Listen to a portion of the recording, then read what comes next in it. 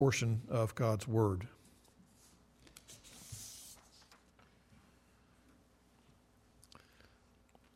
Father, again, we are truly humbled as we read your Word. We are confronted with you, the mighty and powerful God, whose might and strength changes lives. Lord, we pray that today you might give us understanding and clarity as we look into this portion of your word. May we, like the man we read about who was healed, may we, in leaving this place, leave with such joy in our hearts that we can't hardly contain it. We pray these things through Christ our Lord. Amen. The question I wanted to begin today in this message is this: are there modern day apostles who have the gift, a signed gift of healing in the church today? Now, how we answer that question is most often traced back to our interpretation, our understanding of and how we handle the events of the book of Acts. Now, I hope you have your Bible open to the book of Acts. We're going to be looking at a number of passages here at the beginning of my message today. But before that, I want to just say, in reading this text about the healing of this lame beggar, brought back a memory from my early years when there was still black and white television. And I could vividly recall the first time I saw Oral Roberts sitting in a chair, a little bit elevated, and there were people that were brought to him, and he would speak to these people, and he would raise his voice, and he would dramatically command these diseases to leave these people. I was just mesmerized as a kid thinking, what is going on? It was so different than anything I'd ever seen or experienced in my short life. And as you know, he was one of these, probably one of the leading ones who began to jump on the bandwagon of using television, claiming to be a faith healer, claiming to have actually raised multiple people from the dead. Oral Roberts. Of course, he himself is dead now.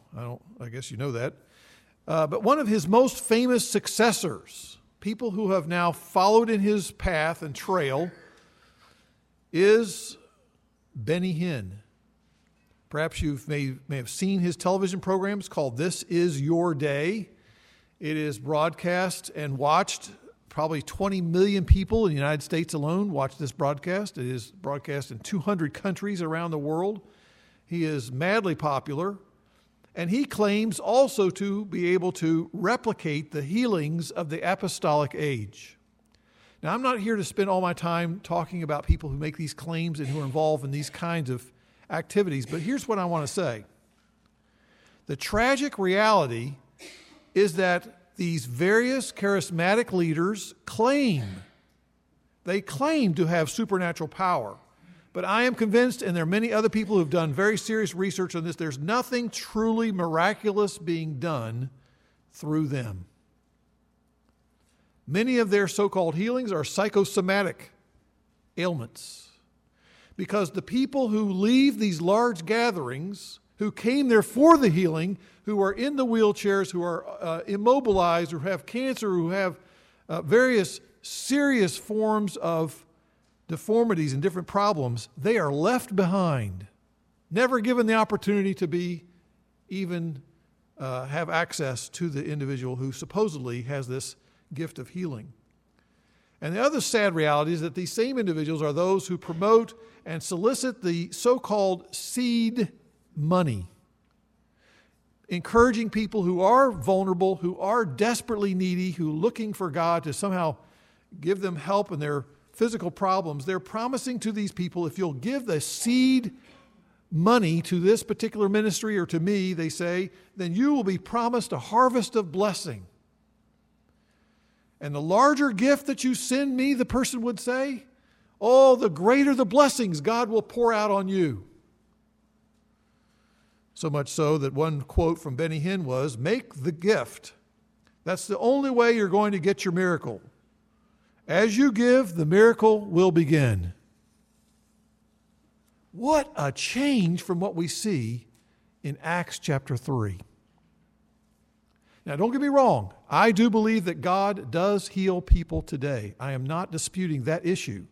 What I am disputing and what I'm trying to help us think through this morning is this idea of people who claim to have an apostolic gift of healing, as we see demonstrated in this dramatic text in Acts chapter 3. I want to cut through a lot of confusion and misleading claims this morning regarding healing. I want to show you in the Scriptures what my understanding is and what I believe the Scriptures very clearly teach, that there were certain people, New Testament apostles, who had to meet certain qualifications in order to be a New Testament apostle.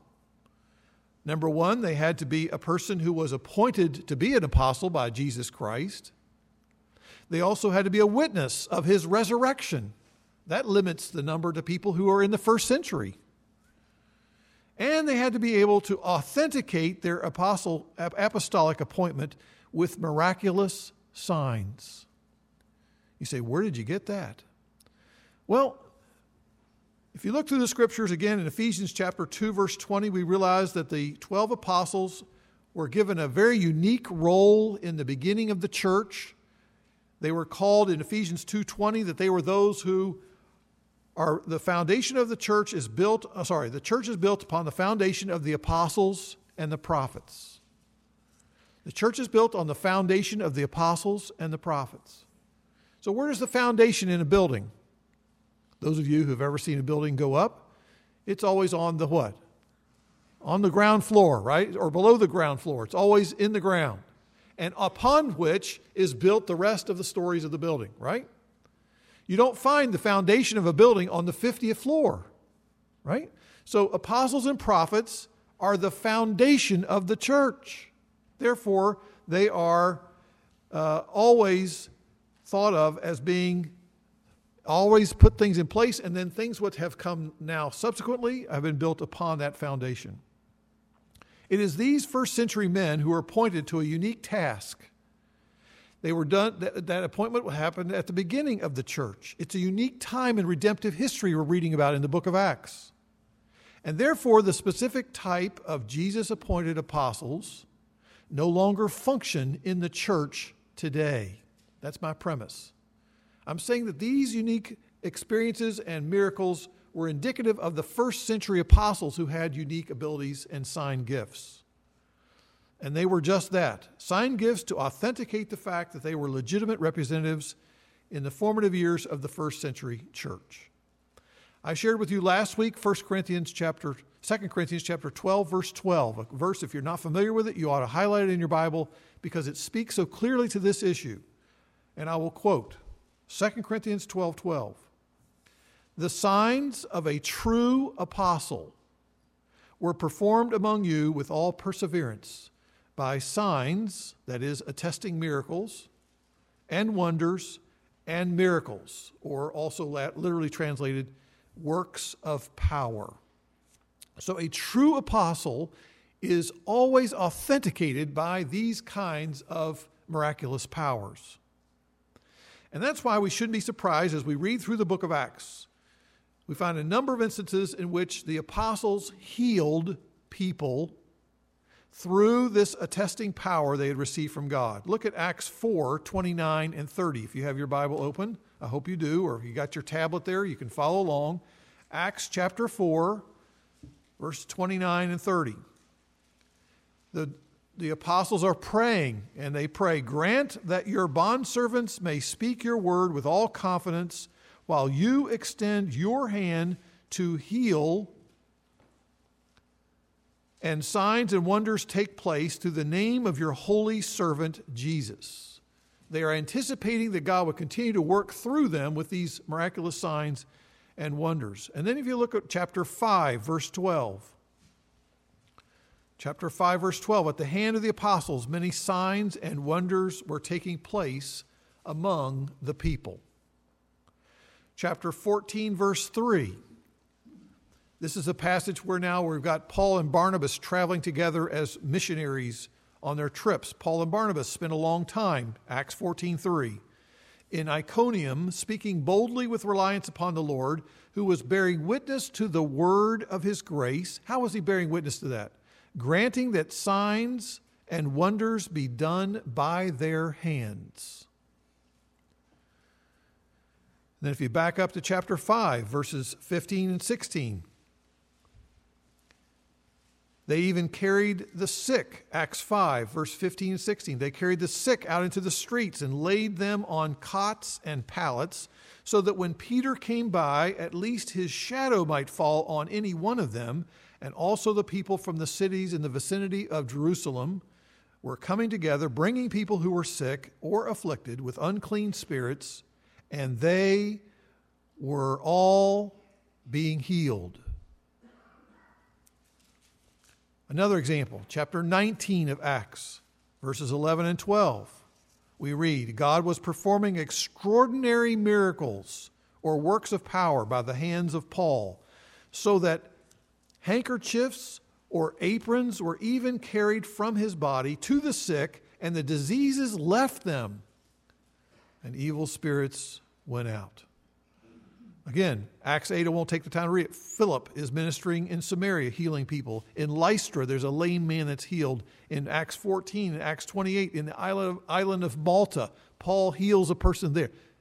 I'm just trying to lay out for you the evidence in the Scriptures. Now, let me make a couple of observations about this biblical evidence as I've thought about it and looked carefully at the various miracles and healings performed by the apostles in the first century and in Acts. First of all, as far as we can tell, all the people that were healed were unbelievers. Unbelievers. Some of these people became believers at the time that they were healed, but that is something that happened as a result of the healing, not because they were already a believer. These miracles were never performed within the sphere of the local church. In other words, never do we read of the sign gift of healing being used to build up the members of the body of Christ. It's not a gift that's being utilized to help each other as fellow brothers and sisters, as other gifts recorded in 1 Corinthians 12 and other places in the Bible, to build up the body of Christ. This is more of a gift that helps to bring about evangelism and the spreading of the word of the gospel as it's going forward, particularly there in the first century. Secondly, the sign gift of healing did not enable an apostle to heal everyone. Just having a sign gift and you being an apostle in the first century did not mean that you therefore could heal anyone and everyone that you wanted to. For example, 2 Timothy chapter 4, verse 20, Paul says that he left Trophimus, a fellow worker in the ministry of the word there, he left him sick in Miletus. He had to leave him behind. He couldn't bring him along. The guy was in ill health. Now here's Paul. He could have what? Could have healed this guy, but no, he couldn't.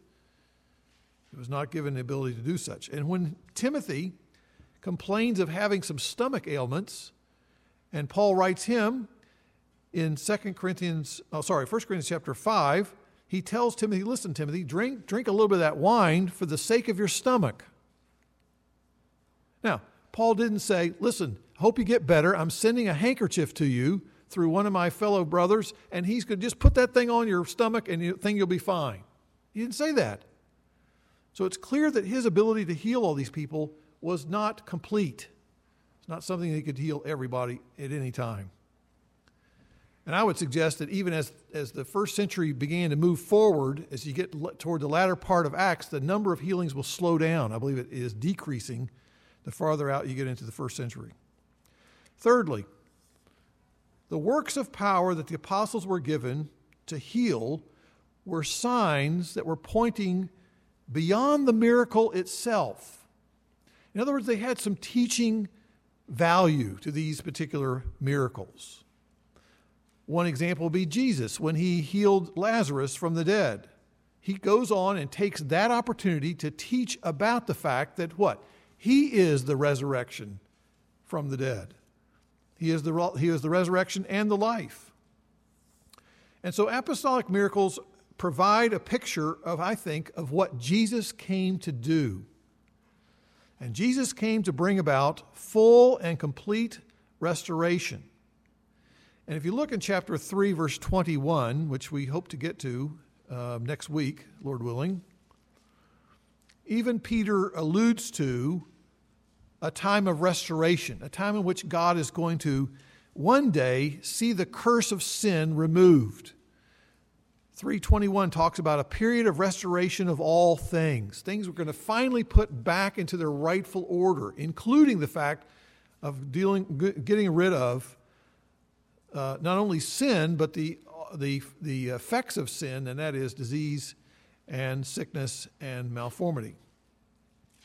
One commentator, Derek Thomas, I thought offered a very helpful insight. He said, sickness oftentimes is a picture of what sin has done to us spiritually. It twists and misshapens our lives.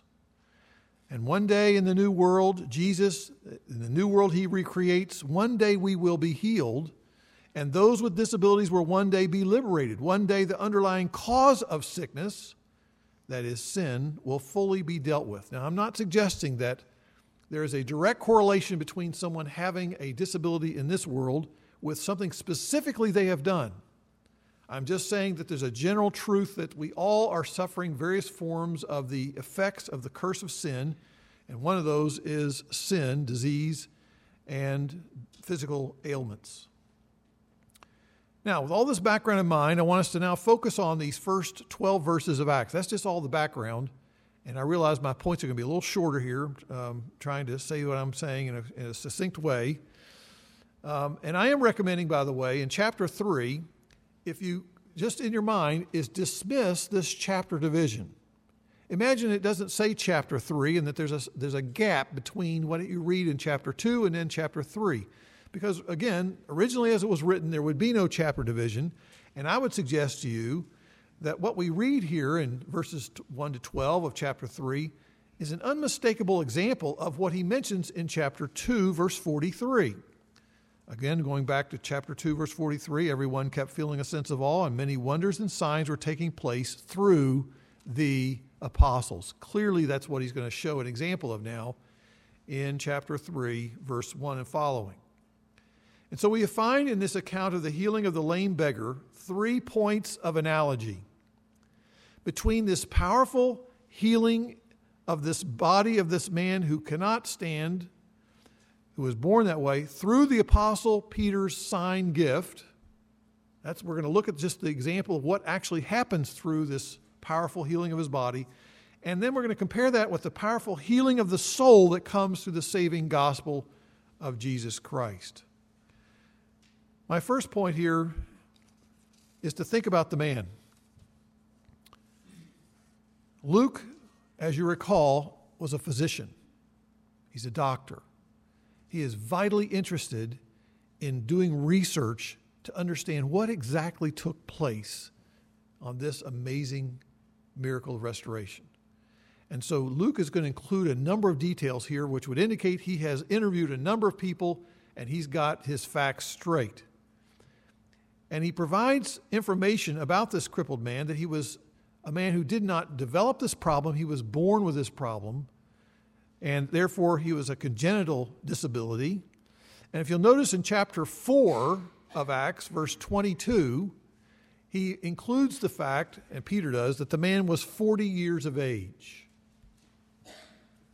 So here's a man 40 years old, and it's not clear how long he had been begging at the particular place where he had been placed there in the temple complex. But apparently his friends and apparently some family members perhaps make sure that he gets transported to that gate in the temple complex every day, day after day, where he is going to beg for donations. He's asking for alms from the worshipers that are coming into the complex, and they can't miss him because he's right there. And here you have all these people who are trying to go and render to God appropriate ways of expressing their desire to honor God. What a great place to try to draw from them maybe some compassionate alms that they might give you. And so it really was, of all the places to beg for alms, it must have been one of the most coveted locations. If you're going to find a generous donor, this is the place you're going to find them. Now, this beggar is relying upon financial donations of those who came to worship. But you must understand, he was left in that one location as people filed past him, person after person after person, and he just stayed right there. He was never participating in the worship services. He was a social outcast, or if you will, he was a religious outcast. He was unable to move about on his own. He was unable to heal himself. And surely he would have if he could have. And my point number one here is we see the need for healing grace. 40 years this gentleman was begging and in need of help. And so we see a total inability. The need for healing grace, we see a total inability. This unnamed man is a picture, I believe, of the effect of sin on our souls. That when Peter commanded the gentleman in verse 6, he says to him, walk. That man had no ability to do so, or he would have done so earlier in his life.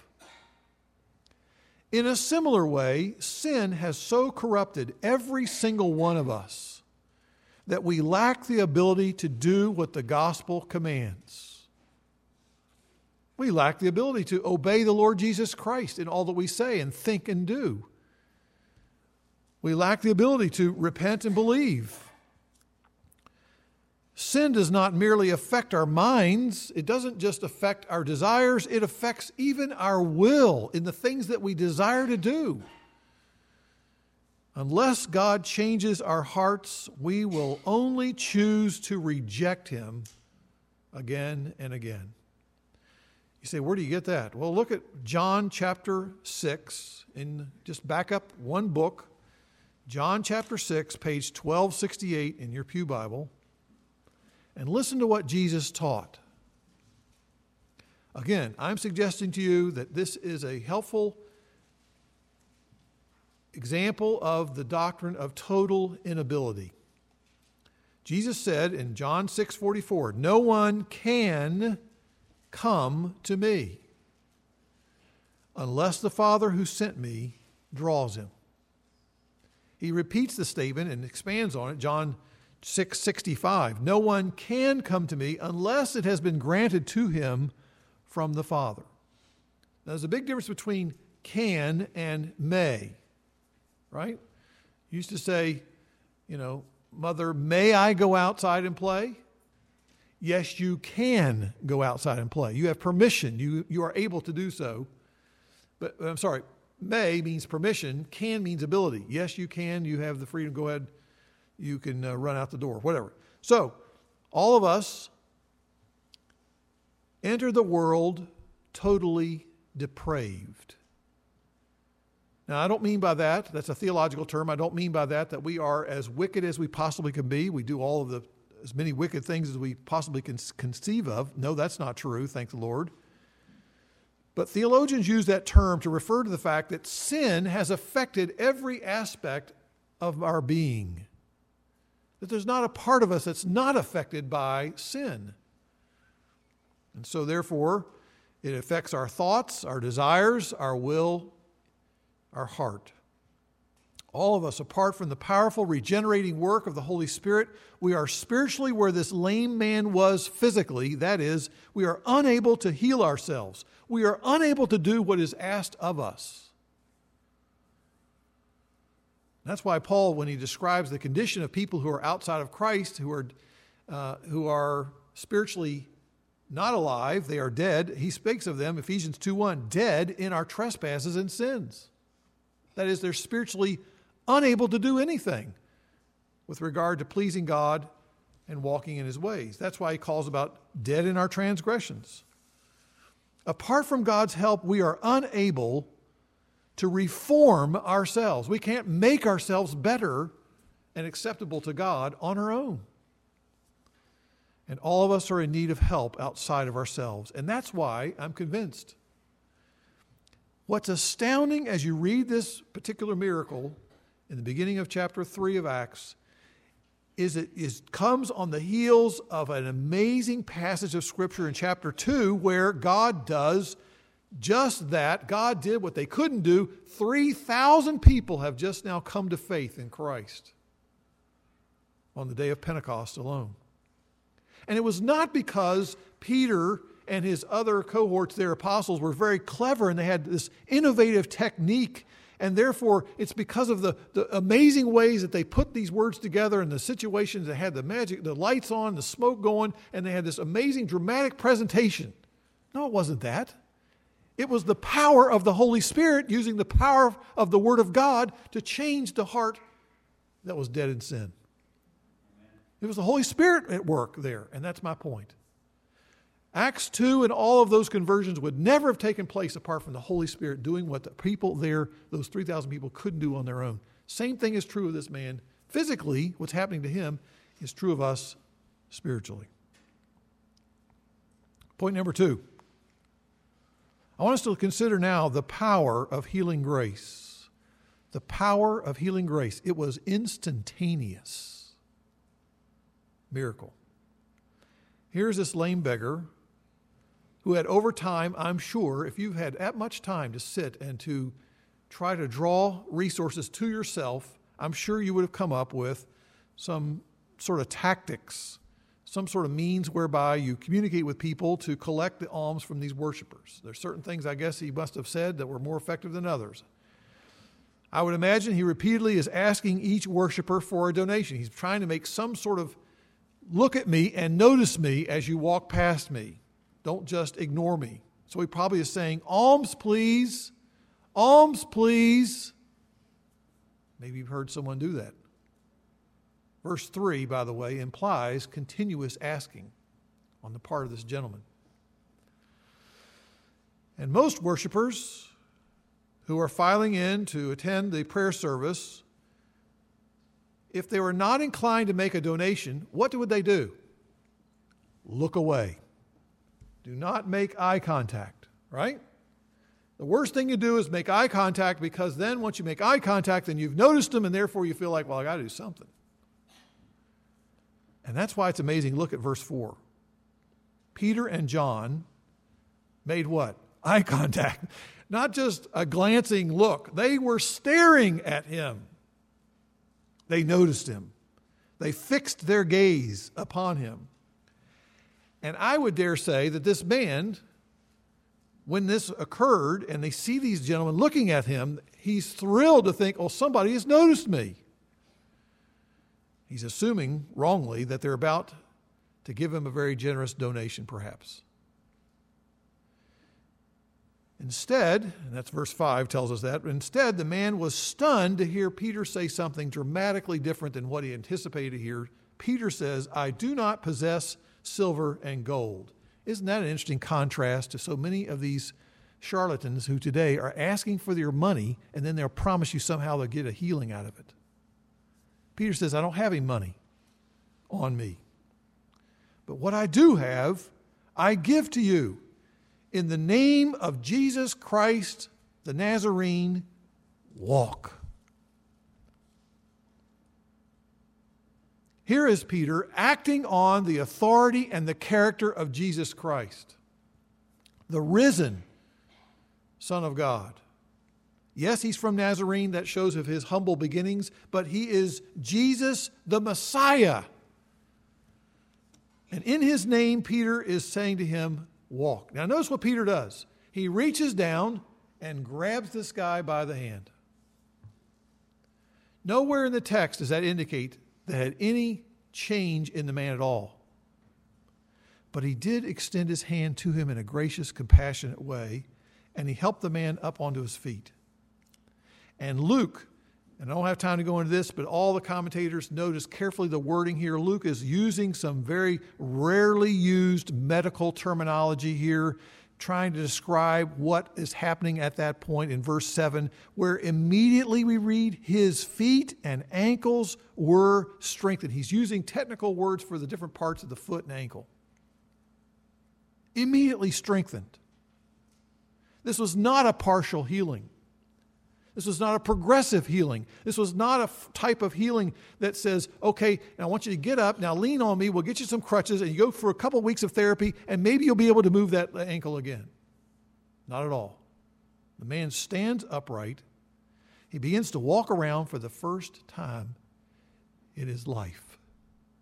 What an occasion that must have been.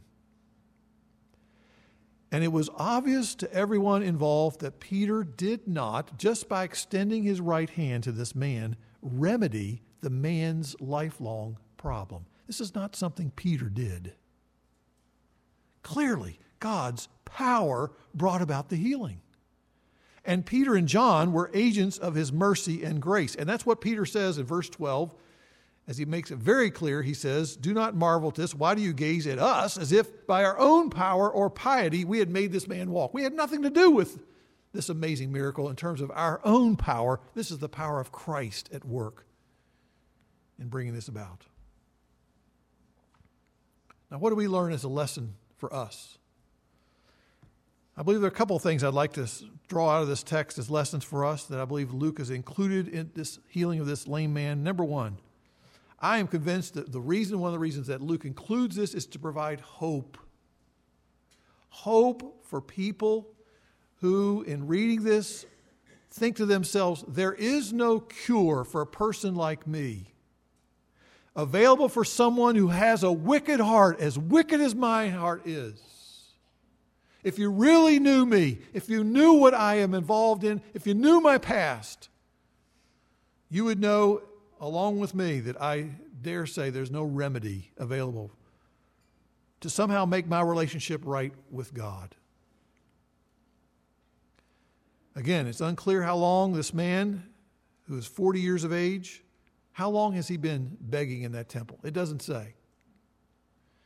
But he must have assumed, I would dare say, that his condition and his situation, his status would never change.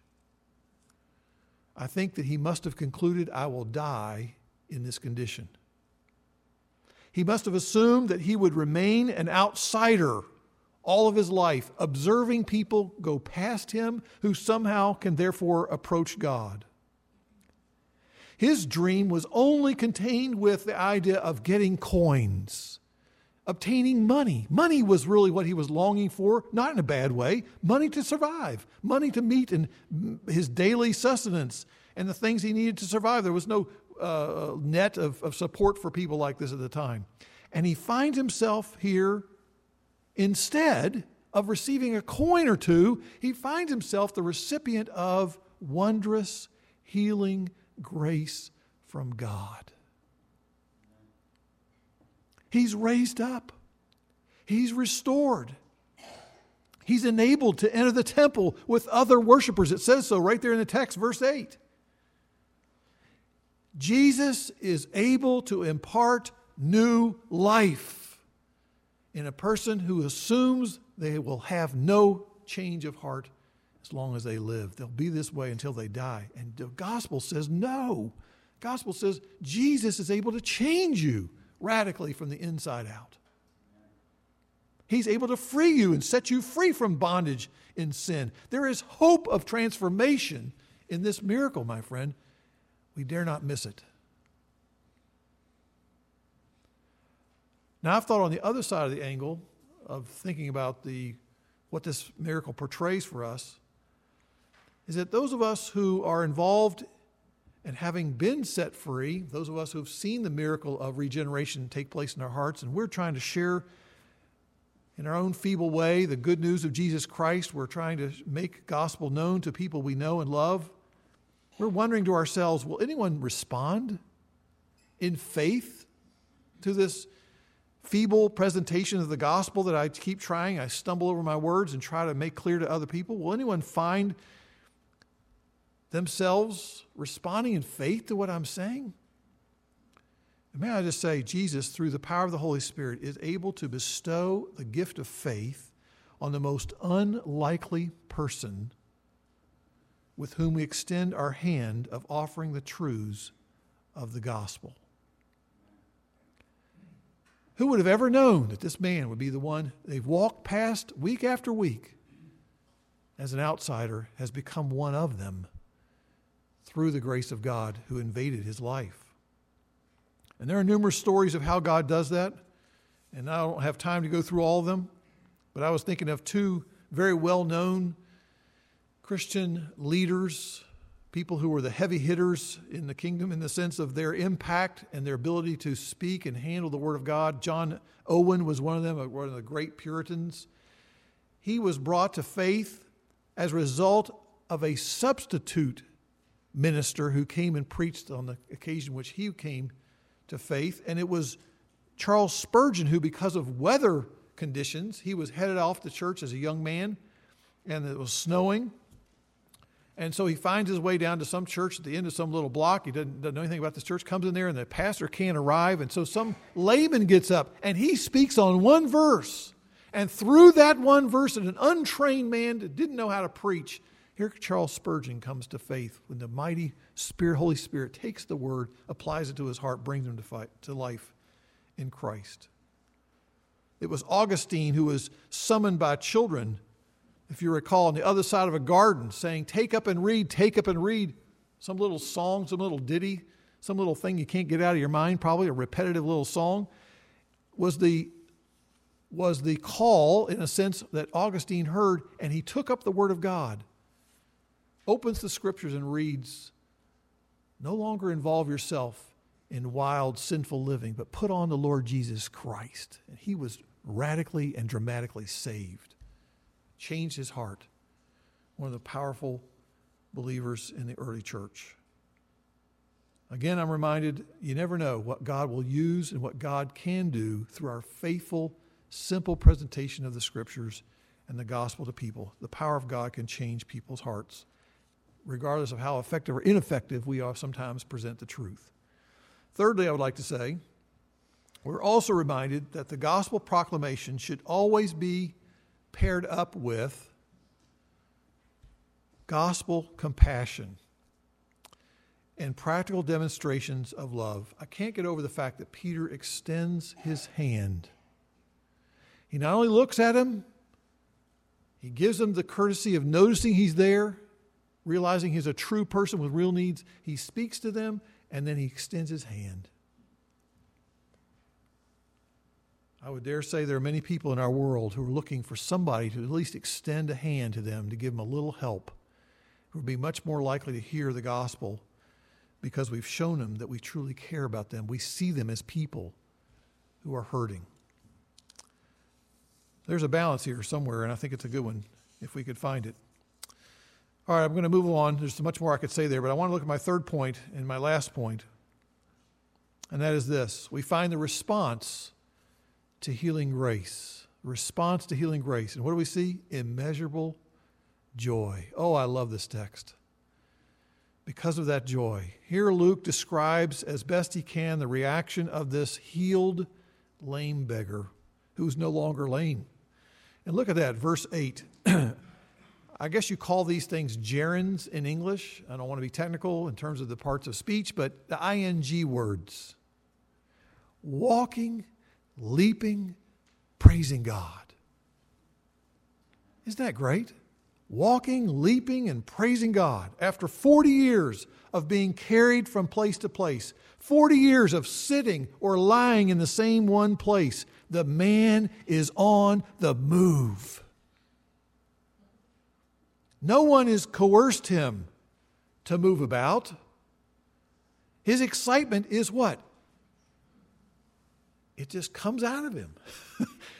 He can't help it. He is so thrilled. His excitement could not be contained. His joy is so outwardly evident to those around him. His elation, which included not only his walking, by the way, did you catch how many times Luke included the word walking there? It's 4 times. Walking, walking, walking. There he is walking. Walking, leaping, jumping up and down. I can't help but think that there is in the mind of perhaps Luke here is Isaiah 35. You might want to jot that down, look at it later. Isaiah 35, verses 5 and 6. It's a partial fulfillment of this wonderful prophetic word. It says, the eyes of the blind will be opened, the ears of the deaf will be unstopped. Watch this. The lame will leap like a deer. Have you ever seen a deer leap? Oh, they just bound up, don't they? It's amazing. They can jump over fences. And you should see them jump. When my mother, back in my home I grew up in, on top of the hill, West Virginia, we're in the capital city limits. Anyway, there's a deer in the front yard, and she didn't like deer in the front yard, and she would take her tennis racket in her 80s, and she'd take a tennis ball, and she'd whack that thing and scare that deer out, and that deer would bound out of there, I'm telling you, only to come back tomorrow. Anyway, the lame will leap like a deer, and the tongue of the dumb will shout for joy. May I suggest that one of the evidences of true spiritual healing, if we undergo this wondrous healing grace of God in the gospel, one of the evidences of that is a desire to make much of God. It's a desire to delight in God, to enjoy God, the one who has healed us.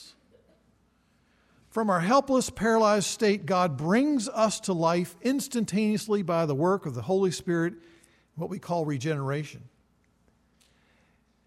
Now, when God does that, when we are made alive unto God, does it make sense for us to go about and to be boasting about the fact that we have made such wise decisions, and that these decisions and this keen spiritual insight that we've had that led us to make the better choices than those around us who are still in their sins and those who are still in their unregenerate state? Do we see ourselves as being better than the people who are still living in spiritual darkness?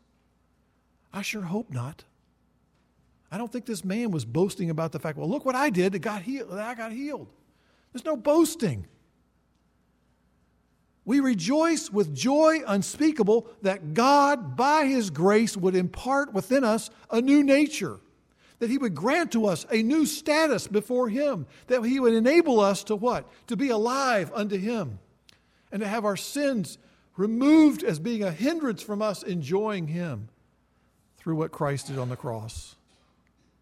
I dare say that true regenerating grace leads to spiritual life. And how do you know if you have spiritual life? It means you see the evidence of a strong desire to read the Word, to hear the Word of God, to study the Word of God, to have a passionate enjoyment of fellowship with other believers who are also alive in Christ. And you also have a new desire for communion with God in prayer. Why? Because you were once dead in your sins. Now you're alive unto God. And so I say, if this is something God has done in our hearts and lives, there's no room for boasting. There's no room for thinking that we're better than somebody else, because we say with Paul, it was from God. Everything is through God. Everything is to God. To Him be the glory forever and ever. Amen. Let's pray.